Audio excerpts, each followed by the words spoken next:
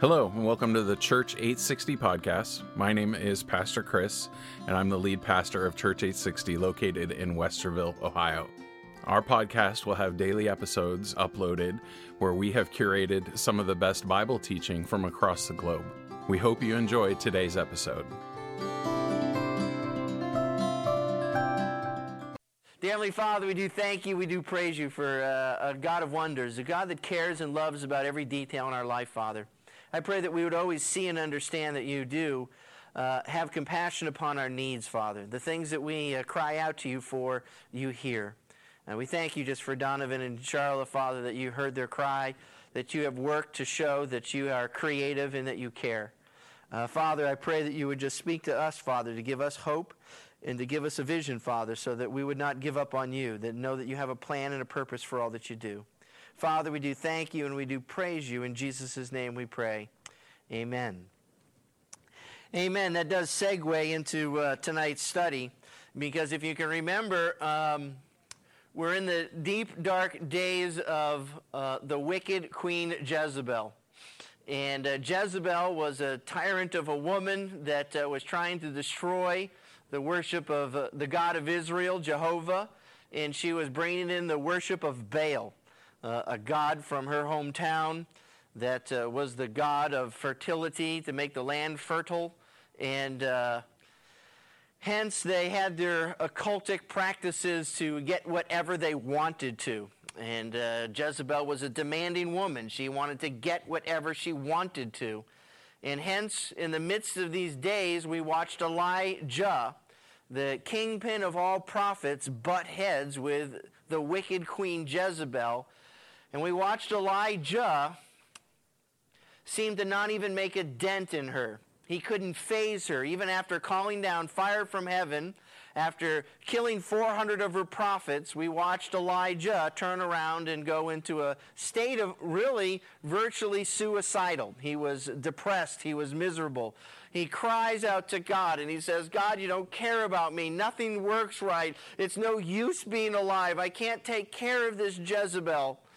Nothing works, God. And he goes through a pity party, pouting little temper tantrum between him and God. And God comes through with the earthquake, and he wasn't in the earthquake, and there was a fire, wasn't in the fire, and it was that still, small voice that comes up to Elijah and speaks to Elijah. Encourages Elijah, says, Elijah, get up. Don't sit here and cry. What are you doing here? What are you doing here? And hence, God comes up to Elijah and says, I need you to do three things. I want you to appoint an enemy king, this guy Hazael. I want you to go up and appoint a new king of Israel, the northern 10 tribes that you're trying to minister to. And then I want someone to replace you. Which I would have thought was the hard thing for Elijah to hear, like, gee, I'm replaceable. And we talked about what that means. In God, you have to understand, was starting to work a deep work in the nation of Israel. He's starting to work a deep work to show that he answers prayer. We've watched a lot of things start to transpire to pull us into 2 Kings chapter 8. You're watching a season, if you would, of things not happening the way that we would have liked, but God starts to show a lot of supernatural things on how God conquered an army and brought them by blinding them right into their camp, and they could take advantage of them, but they decided to feed them. We're watching where God was raising the dead, where God was ministering and caring, saying, I'm aware of every detail and how the axe head could float. And we're watching a lot of bizarre miracles where the woman who was starving to death and says, I'm getting ready to die, and Elijah comes and provides the oil that never stops to take care of her needs so that they could have cash flow so that they could eat. And God is trying to say specifically through these last few chapters that he hears and that he cares. And if we go now to this thing of Elijah, and we're going to watch a complete circle, a chain of events as things start to come together. So in 2 Kings chapter 8, we're going to see a side story that kind of wraps a few things together. And the pace, I'm sorry if this is your first time here, hopefully we've been through some of this. We're going to start to watch a few of the pieces of the puzzle start to come together. But it says now Elisha, and Elisha was Elijah's replacement. And Elisha was a kinder, gentler kind of person, we said. But Elisha spoke to the woman whose son he had restored to life. So if you can remember, the lady, didn't ask for a child, but Elisha says, I'll give you a child. The child grows, and then all of a sudden the child dies, and she gets mad, and she says, I want a warranty on the kid. Bring the kid back to life. And so Elisha brings the child back to life, and he has a soft spot for this lady, and he's going to give her the heads up. And he says, hard times are going to hit. You need to leave. There's a famine coming. So Elijah spoke to the woman whose son he had restored to life, saying, arise and go with your household and sojourn wherever you can sojourn. Get out of town. For the Lord has called for a famine, and it shall even come on the land for 7 years. 7 years of tribulation. You need to hide, to be taken out of the way. So the woman, and we're watching this start to be now after the fact, and we're seeing that the woman arose and did according to the word of the man of God. She left town for 7 years, and she went with her household and sojourned in the land of the Philistines 7 years. And it came about at the end of 7 years that the woman returned from the land of the Philistines, and she went out to appeal to the king. She's now going to say, hey, king, for her house and for her field. She deserted everything. She leaves town. There's been a famine for all this time. We watched how they were starving to death, and now all of a sudden there was the plethora of food that came down, if all the gates of heaven could be there. And that's how we ended chapter 7, where the guy was trampled in the gates because he didn't believe it, and yet he saw it and was killed because of it, where all the food started coming in from the Arameans who left everything there. And so she's coming back in, and she says, I'd like to get my house back. And so she wants to go to the king, and she says, I left everything, but here's my house. It's been a terrible time. Can I get my house back? So she's there, and she's beseeching the king. She's making an appeal to the king for her house and for her inheritance. Now the king, at that exact same time, and if you haven't been with us, the king was talking to Gehazi. And this is a strange scene, because what's Gehazi speaking to a king? The last we saw of Gehazi, he was struck with leprosy. Maybe he was healed. He was supposed to be Elisha's servant, ministering to him, but he turned into a sneaky thief. Elisha busted him on the spot, and now maybe he's sitting down there trying to tell the king. Maybe he's begging for a job as well. He says, and the king was talking with Gehazi, the servant of the man of God, saying, please. And so the king's saying, tell me the great things that Elisha's done. I want to hear a cool story. Give me some updates. And it came about as he was relating to the king how he had restored to life one who was dead. So he's going, hey, king, Elisha's doing cool things. He brought this lady's son back from the dead. And just as he's saying this, the words are coming out of his mouth. He says that, behold, the woman whose son had restored to life, the one that was gone for 7 years, she comes marching into the king, right at the same time that she's being talked about. Stranger than fiction. And so it goes, and it came about as he was relating to the king, verse 5, how he had restored to the life the one who was dead, that behold, the woman whose son he had restored to life appeared to the king for her, and in her house and for her field. And Gehazi said, hey, look, king, my lord, O king, this is the woman, and this is her son, whom Elijah restored to life. And so the woman saying, this is perfect. I had a good guy telling me the whole story, and I walk right in. When the king asked the woman, she related to him as well. And she says, yeah, he raised my son from the dead. So the king appointed for her a certain officer, saying, restore all that was hers and all the produce of the field from the day that she left the land even until now. So her inheritance, her piece of property, was going to be given back to her.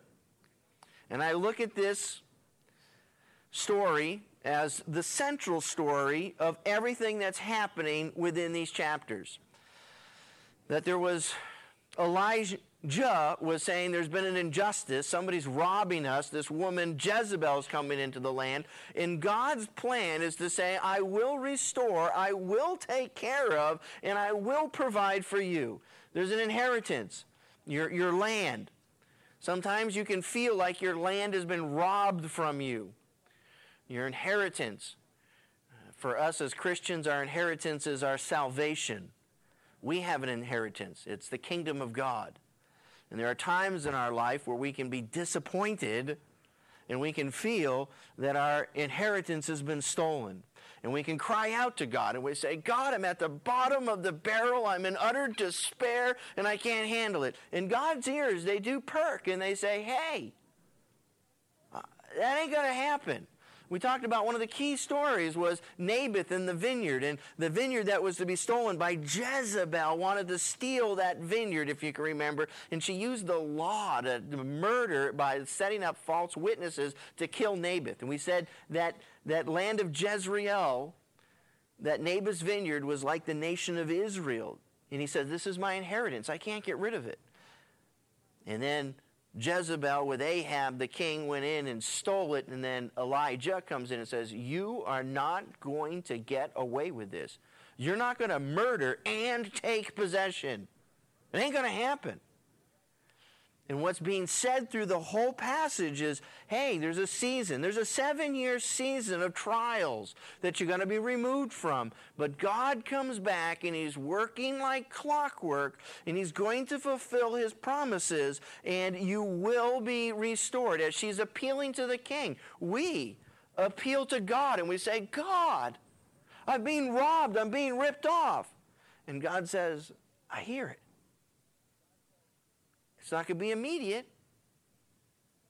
May take 7 years. May take a lot of things. But God systematically works like clockwork to fulfill his promises and his words.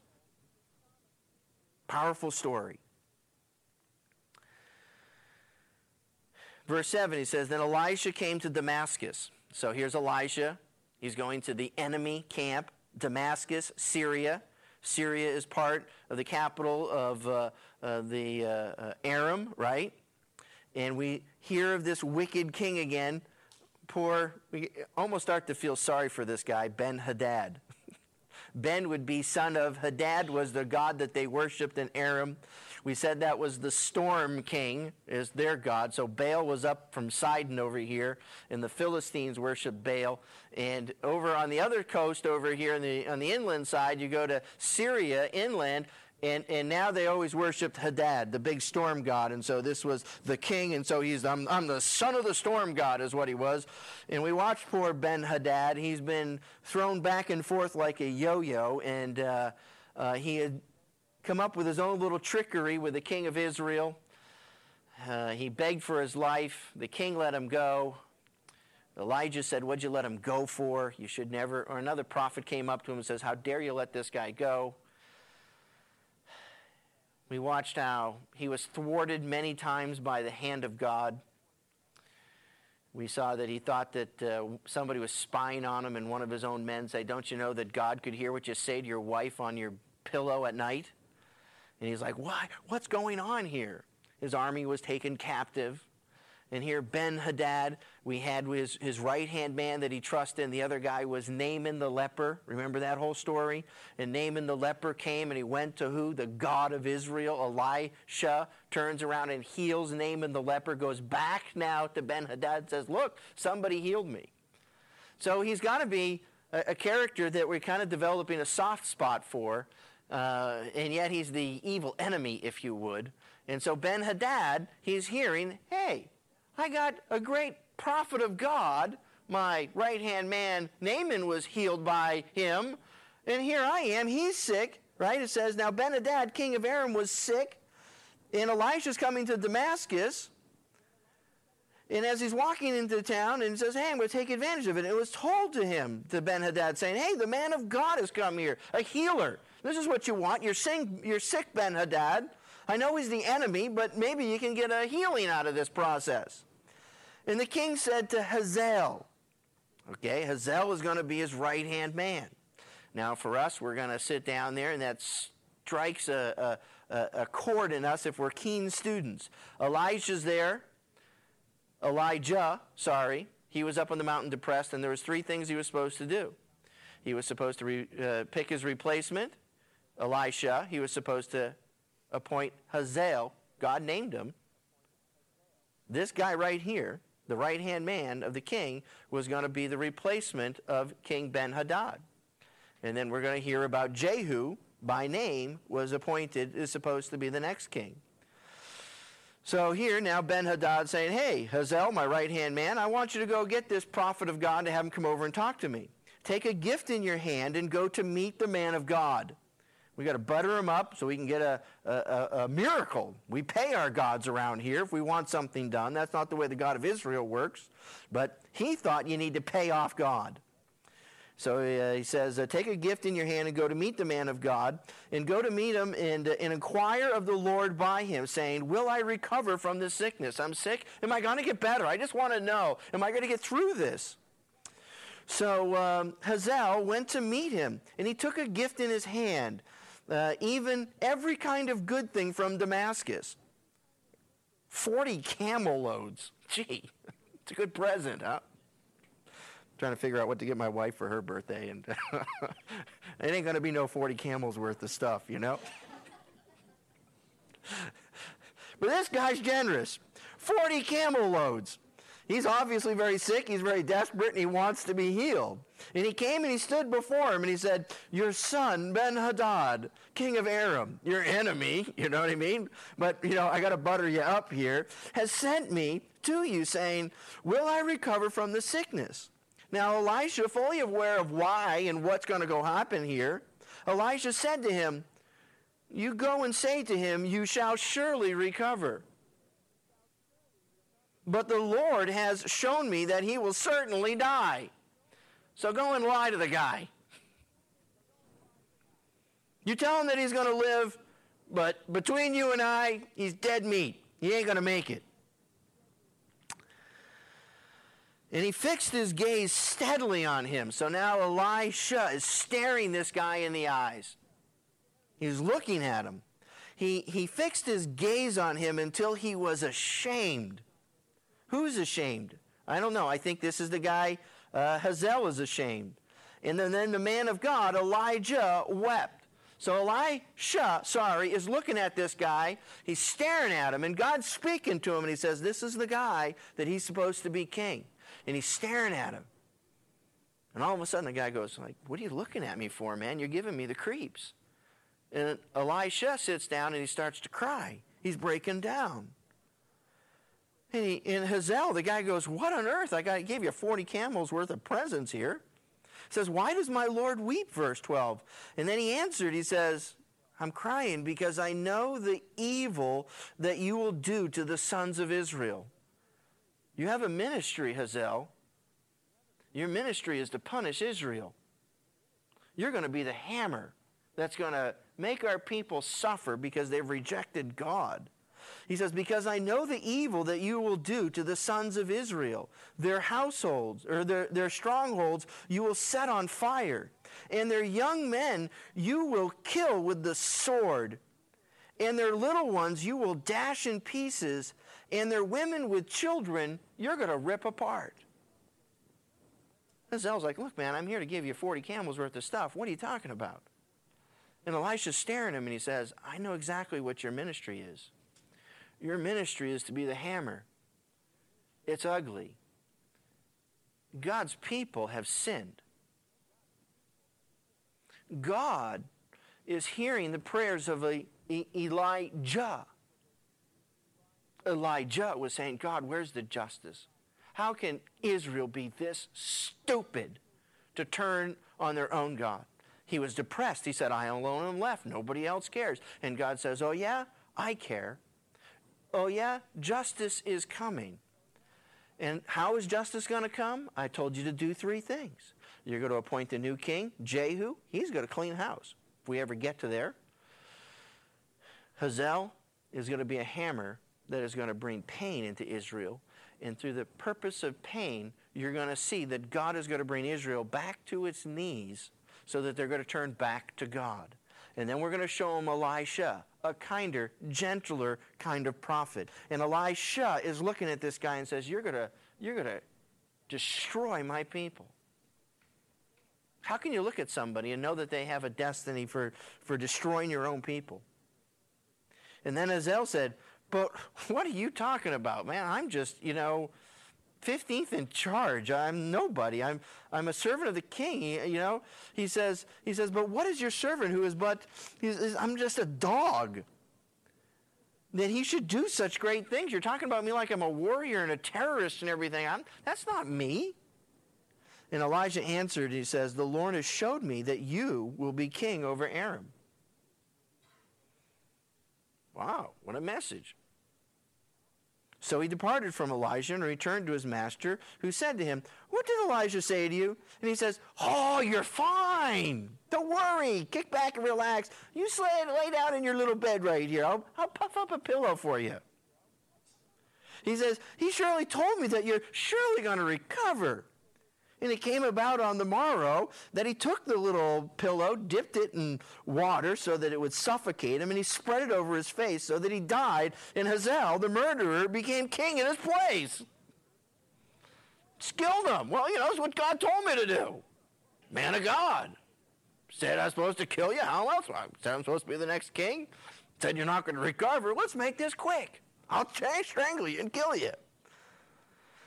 And so that puts a vicious man, Hazael, into position. And now you're starting to see the crunching part of God working to bring Israel to repentance, because Elijah cried out and said, Lord, it's not fair. There's an injustice. People don't even care. And God says, I'll give them something to care. I'll wake them up a little bit. I'll show them some real pain. They're over here forgetting about me, partying, running around having little orgies. They're going to turn their back on me. They're going to get Hazael. And this is God putting this man in place. Why? Because it was getting bad. Now, we're going to break away, and I don't want to digress too far from the story here, but you're going to understand a radical chain of events. Now, if you could remember, we said that Israel was divided. There was a civil war. We said there was Israel to the north, the 10 tribes, and then there was Judah, a whole other nation to the south, who still had the temple and were the good boys. So we said Judah as a nation, by and large, was a good old bunch of boys that loved God. Israel to the north, who said there's a civil war, who says we don't want to go down to the temple anymore. They started to bring in all this false worship, if you would. But as we're starting to see the wicked 10 tribes that were really starting to turn towards idolatry, you're going to start to watch where the Queen Jezebel is starting to stick her tentacles into Judah to the south. And God says this is starting to spread like gangrene. And gangrene is, whenever you have a lack of circulation, if it's in your fingers or if you get shot in the arm or something and your body doesn't quite circulate the blood through it, it builds up a bacteria, I think, and then pretty soon it starts to eat and destroy. Your flesh is dying, and then for that bacteria that's building up inside of a dead hand, let's say if that was frozen or shot or something like that, you'd have to amputate it to stop the gangrene from spreading to the rest of the body, or you're going to start losing all your limbs. And God is saying sin is spreading like gangrene. And what that means is we need to start doing some amputations to save what is good. Because God's watching the tentacles of Jezebel spread into Judah, the good tribes down to the south. Watch how this is happening, verse 16. So it breaks off. It says, now back at the ranch, if you would, down to the south, it says, now in the 5th year of Joram, the son of Ahab, king of Israel. Now this is going to get really to be a mind bender, right? Joram, and really his name is Jehoram, but they shorten it for us to Joram. So Joram is going to be Ahab's son up to the north. And they're giving that as a timeline that in his 5th year, so this is Ahab. Ahab first had a guy named Ahaziah, right? Ahaziah was the one that was sick and said, I got to get recovered, and tried to get Elijah to come and tell him what was going to happen. And Elijah called down fire from heaven, and then he says, you're going to die on the spot. So Ahaziah ended up dying on the spot. That was Jezebel, mom and dad, Ahab, their oldest son, Ahaziah died, and then they put Joram in his place. So Jehoram is there, right? Up to the north. It says, now in the 5th year of Joram, the son of Ahab, king of Israel, it says Jehoshaphat, right? Which was the king down to the south. Jehoshaphat, then being the king of Judah, right, to the good guys down to the south. Jehoram, right? Jehoram, which was the original name of Joram, but they shortened it up there. And so really you're going to have, this gets mind-bending, you're going to have Joram, king of Israel to the north, and Jehoram, king of Judah to the south, right? So we're going to have a mind-bender of a name here. But it says Jehoram, it's weird, isn't it? The son of Jehoshaphat, king of Judah, became king. And he was 32 years old when he became king, and he reigned 8 years in Jerusalem. And he walked how? The new king of Judah, in the ways of the kings of how? The kings of Israel. So he's picking up the pollution. The gangrene is spreading, just as the house of Ahab had done. For the daughter of Ahab, let's all marry in together here, became his wife, and he did evil in the sight of the Lord. However, the Lord was not willing to destroy Judah. He says, I got to save Judah. That's the part I'm trying to, amputate certain limbs for, but Judah's the good part in God. Why? He says, for the sake of David, his servant. God made promises to David, King David, and he goes, I want to save and protect that, since he promised to him to give him a lamp to him through his sons always. In his days, another side note, we don't want to chase after all this, Edom revolted from under the hand of Judah, another country, stopped paying taxes, bad times were happening, and made a king over themselves. And then Joram crossed over to Zair, and all his chariots with him, and it came about that he arose by night and struck the Edomites who had surrounded him, and the captains of the chariots, but his army fled to the tents. So Edom revolted against Judah to this day. It says, then Libnah revolted at this time always, and let's not chase after these things, and the rest of the acts of Joram and all that he did, are they not written in the book of Chronicles of the kings of Judah? So you go look that up if you want more information, it's saying.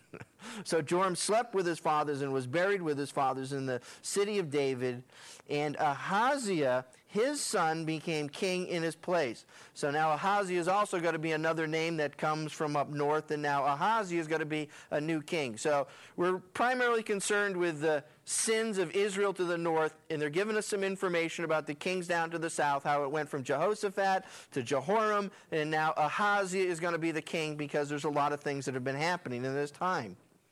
In the 12th year of Joram, the son of Ahab, king of Israel, Ahaziah, the son of Joram, king of Judah, began to reign. Ahaziah was 22 years old. That's pretty young to be a king. When he became king, and he reigned 1 year in Jerusalem. He's going to have a short reign, and he's going to be a bum. And his mother's name was Athaliah, right? Athaliah, the granddaughter of Omri, king of Israel. More family ties to the, let's just be just like everybody up to the north, and they're falling in sin. Omri was murdered, and there was a lot of tyranny there, but his mother now is coming in, thinks that she's got something to brag about. And he walked in the way of the house of Ahab, gangrene spreading. And he did evil in the sight of the Lord, like the house of Ahab had done, because he was a son-in-law of the house of Ahab. They're all related now. And God's saying, even my good people down to the south, who I promised to David, I gotta stop this. And the pinchers are going to come together to end it. So King Joram returned to be healed in Jezreel of the wounds. Ooh, I'm sorry, I missed a few verses there. Verse 26, Ahaziah was 22 years old when he became king. He reigned 1 year in Jerusalem. His mother's name was Athaliah, the granddaughter of Omri, and he walked in the way of the house of Ahab, and he did evil in the sight of the Lord, like the house of Ahab had done, because he was the son-in-law of the house of Ahab. And then he went with Joram, verse 28, the son of Ahab, to war. So they're all buddies together, ganging up to war against Hazael. Hazael's got to be the one that's terrorizing them from their border, as God wanted it to put both of these guys together in battle. Panic situation is happening. King of Aram at Ramoth Gilead, and the Arameans wounded Joram. So King Joram returned to be healed in Jezreel, the valley where Naboth lived, in the wounds which the Arameans had inflicted on him at Ramah when he fought against Hazael, king of Aram. So he's been doing his part, Hazael has been terrorizing them, inflicting pain on them. Then Ahaziah, the son of Joram, king of Judah, went down to see Joram, the son of Ahab, in Jezreel because he was sick. So they're both being good old buddies. They went to war against this guy from Syria, Hazael, suffering a wound. All right? Does that blow everybody's mind away? You somewhat with me? We're in the midst of a very complicated scene. Finally, the third piece of the puzzle hits. Now Elisha the prophet called one of the sons of the prophets. He calls one of his assistants up. Elisha's now going to say, time for us to pull the third string. And he said to him, gird up your loins and take the flask of oil in your hand and go to Ramoth Gilead. So go out there. And when you arrive there, search out Jehu, right? Dingle, dingle, dingle. Now it's all starting to come together. You search out Jehu, son of Jehoshaphat, the son of Nimshi. And you go, not the son of the king here, but this is another guy. There's another Jehoshaphat. Don't twist the Jehoshaphat's around. But this guy Jehu, he's the son of Jehoshaphat, the son of Nimshi. And go and bid him arise from among his brothers and bring him to an inner room. So I want you to go to this guy. You take him to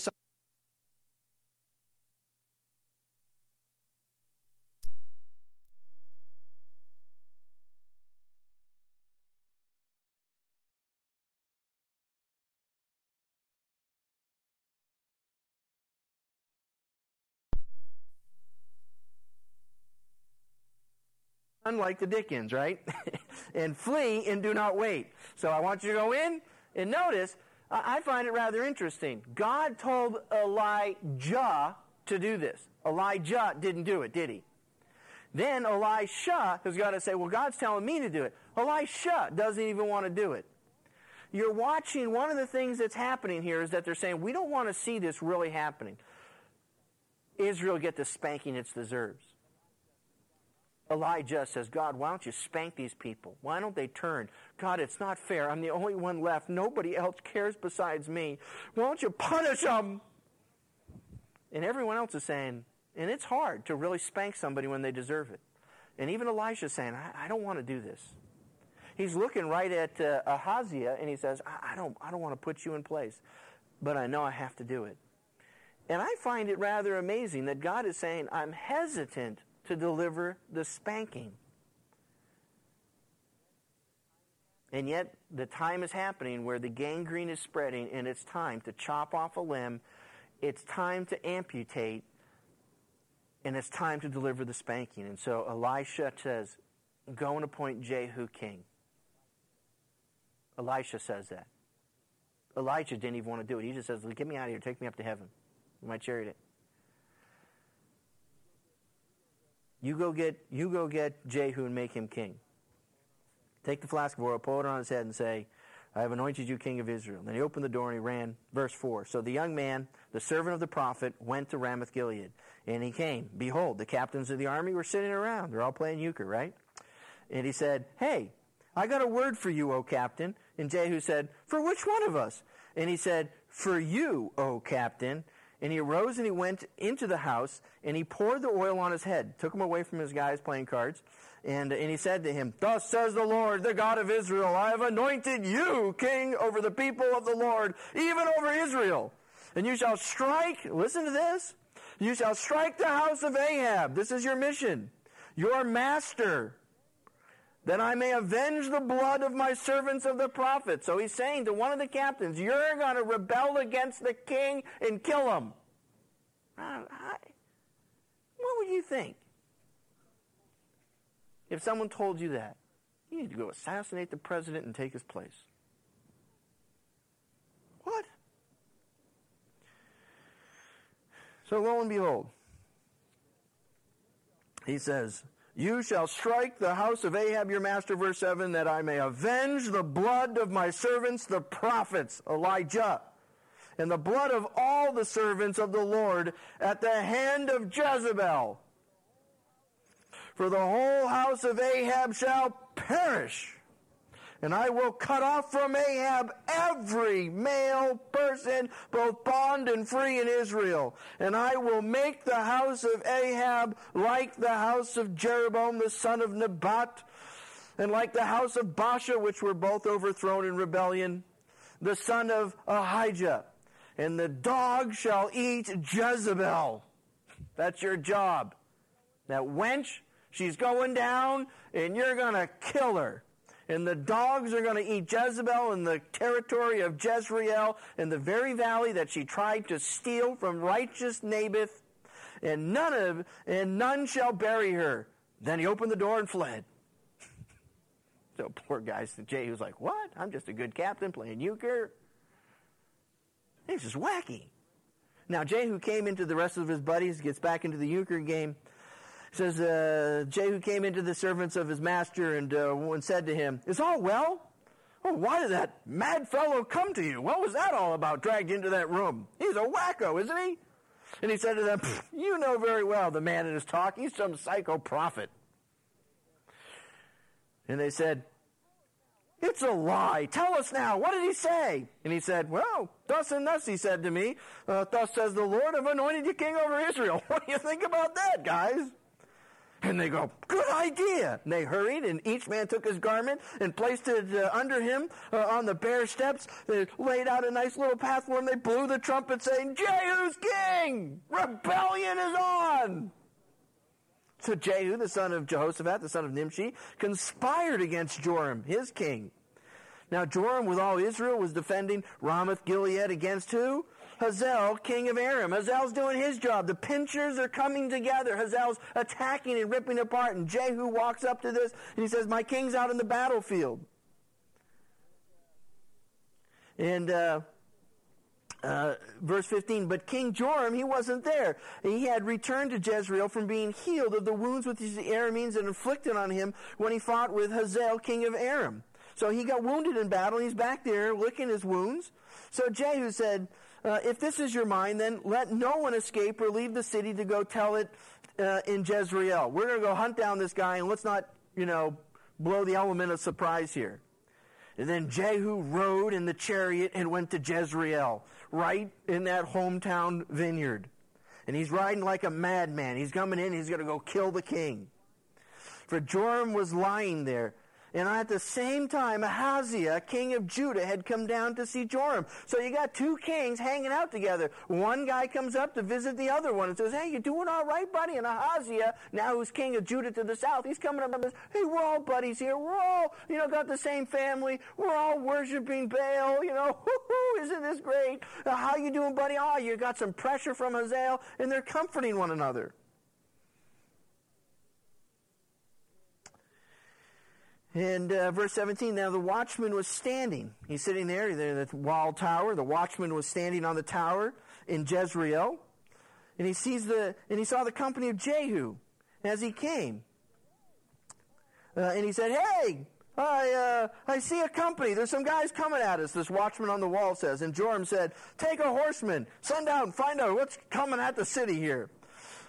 Take a horseman and send him to meet him and let him say, is it peace? So the horseman went to meet him and said, thus says the king, is it peace? So they're recognizing Jehu, but Jehu's marching at him, and you figure they'd say, this is one of my captains riding in. What's happening? But with the way that he was riding, they said he's like a dog with his ears pinned back. There's something wrong here. And so the guy comes out on his horse and says, what's going on, Jehu? Is it peace? And Jehu says, shut up. And Jehu said, what do you have to do with peace? You don't know anything about peace. You're with that rat king. Turn behind me. You get behind me or you're dead. And the watchman reported, the messenger came to them, but he did not return. Then he sent out a second horseman who came to them and said, thus says the king, is it peace? And Jehu says, what do you have to do with peace? Turn behind me. And the watchman reported. So he's not getting any answers back. He's just watching these guys file in behind him. And he came even to them, and he did not return. And the driving is like the driving... Right, and the watchman reported, and he says, so the guy up on the wall is now saying, he came to them, and he did not return, and the driving is like the driving of Jehu, the son of Nimshi. He looks like this is Jehu coming up to us, for he drives furiously. He's a madman on a mission. And Joram, he's watching these guys, he goes, get ready. And they made ready the chariot ready.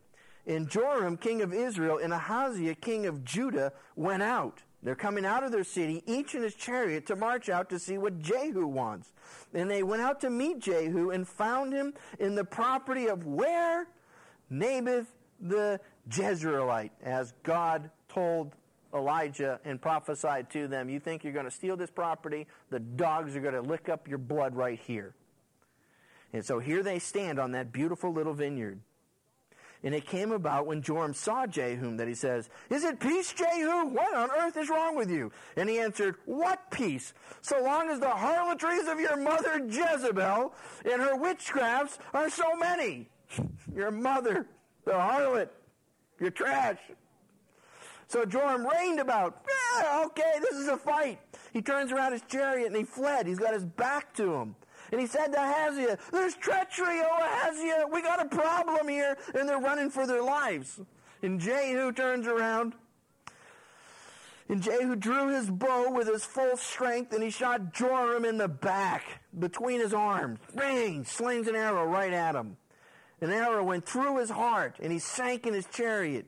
And Jehu said to Bidkar, his officer, "Take him up and cast him into the property of the field of Naboth the Jezreelite. For I remember when you and I were riding together after Ahab his father, that the Lord laid this oracle against him. I remember what was said, and I know what was there. I was there when that prophet spoke this against him," Jehu saying, "Surely I have seen yesterday the blood of Naboth and the blood of his sons, the blood of the sons of the... I have seen yesterday the blood of Naboth and the blood of his son, says the Lord. And I will repay you in this property, says the Lord. Now then, take and cast him into the property," listen to this, "according to the word of the Lord." Jehu says, I'm doing this to fulfill God's prophecies. Then Ahaziah, the king of Judah, saw this. He fled. The other king's booking now. He fled by the way of the garden house, and Jehu pursued him and said, "Shoot him too in the chariot." So they shot him in the ascent of Gur, which is in Iblim, something like that. But he fled to Megiddo and died there. And then his servants carried him in a chariot to Jerusalem and buried him in his grave with his fathers in the city of David. Now in the 11th year of Joram, the son of Ahab, Ahaziah became king over Judah. He says, when Jehu came to Jezreel, Jezebel heard of it. So all of a sudden she's hearing that her son's dead. And she painted her eyes, and she's aware what's going to happen here. She's trying to gussy herself up and look real good, and that's why everyone hates Jezebels and anybody who wears makeup. This is the only mention of makeup here, is Jezebel wears makeup. And so everyone says that Jezebel is a wicked woman and sleazy women wear makeup, but that has nothing to do with it. She painted her eyes, put some mascara on. She adorned her head and looked out the window. And as Jehu entered the gate, he's marching in to go kill her, she said. And she knows it's Jehu. She goes, "Is it well, Zimri?" And she's going to say, "Yeah." Zimri was another king of Israel who stabbed the guy in the back. And he goes, "You're a backstabber." She's putting him down. "Is it well, Zimri? Your master's murderer." And she's so smug. She goes, "I'm not afraid of Elijah. I'm not afraid of nothing. And I'm not afraid of you." Well, some of the other people around her were afraid of him anyway. So he lifted up his face to the window and he says, "Hey, who's on my side in this town?" "Who?" So 2 or 3 officials look down at him and says, "Hey, I'll be on your side, Jehu. This doesn't look good." So he goes, "Hey, then throw her down." So they threw her down off the balcony, and some of her blood was sprinkled on the wall and on the horses, and he trampled her underfoot. So they just started plowing over Jezebel like trash. And when he came in, he ate and he drank. Didn't seem to care at all. And he said, "See now, to this cursed woman and bury her, for she's a king's daughter." And they went out to bury her, but they found no more of her than the skull and the feet and the palms of her hands. And therefore they returned and told him. And he said, "This is the word of the Lord which he spoke by his servant Elijah the Tishbonite, saying, In the property of Jezreel the dogs shall eat the flesh of Jezebel, and the corpses of Jezebel shall be as dung on the face of the field in the property of Jezreel. So they cannot say, this is Jezebel. So they mangled her to such a piece she was unrecognizable, as it was prophesied. And so Elijah is sitting down there pouting and saying, what is going to happen to this woman? It doesn't seem fair. And God says, you want to get rid of her? You do these 3 things. And as soon as those 3 things were put into place, bam! Solution found. Jezebel gone. A lot of lessons there. God caring about us. God listening to us. God sees us in our deepest, darkest despair. And we say, God, I'm not seeing the results. And God says, be obedient to me. Trust my voice. Don't give up.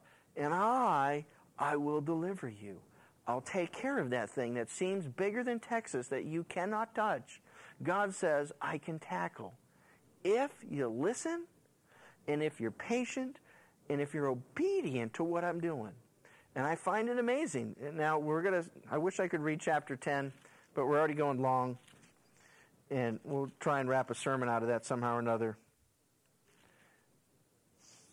3 more times it's just going to say, according to the servant Elijah, according to the servant Elijah, God's going to come up and sit down and eradicate and destroy. I find this to be an amazing story. I find this to be a beautiful story right in the middle of the Old Testament of God being faithful to deliver, to care, and to love for you and I.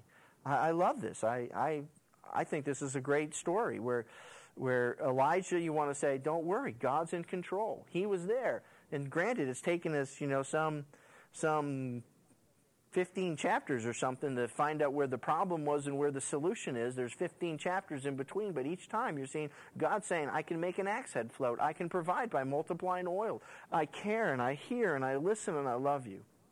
And for each one of us, when we are at that place where we go, God, you're a million miles away. You don't care about us. And we cry out to God and says, you're not there. God says, oh, yes, I am. I see that very thing that you're concerned about. And when you sit down and says, God, this is just terrible. We're in a situation. There's no way out of it. There's people out there that really hate me. And this is a mess, God. There's no way out of it. God comes up and he says, oh, yes, there is. Do what I'm telling you to do. Appoint these people. Take care of the things that are there. Listen to the voice of God. It's that still, small voice that God wants to speak to you in and says, I love you. I care about you. I want to bring deliverance in your life.